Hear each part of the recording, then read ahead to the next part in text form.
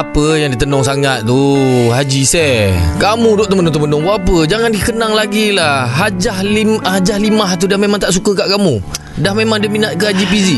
Nak buat macam mana? Kita ni Haji Napi bila dah makin berumur ni kan, kita teringat zaman-zaman kita muda dulu. Betul tak? Betul. Cuma sekarang ni nasib aku ni berbeza dengan kau, Ji.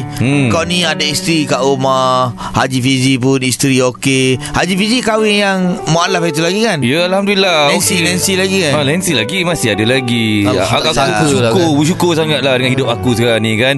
Yelah, kita ni pun dah bersara sekarang ni kan. Ada isteri jaga. Anak-anak aku pun Alhamdulillah semuanya kerja bagus-bagus. Alhamdulillah.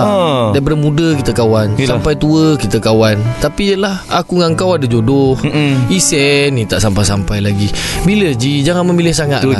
Kalau Hajah Limah tu tak nak, Haji Leman tu pun boleh. Itu laki, Haji. Itu laki. Leman tu laki.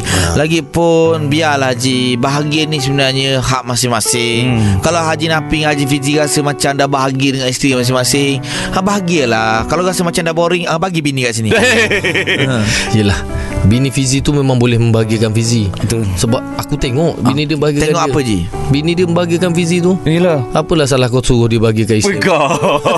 Haji ni gua bukan pula. Kalau boleh jangan gurau macam ni, Ji. Nanti orang marah. Ini kat radio, Ji. Ini radio, Ji. Bahaya, Ji. Tapi kan Haji Seh, sampai bila nak macam ni seorang-seorang, ya kan? Kesian kita orang tengok ni kan.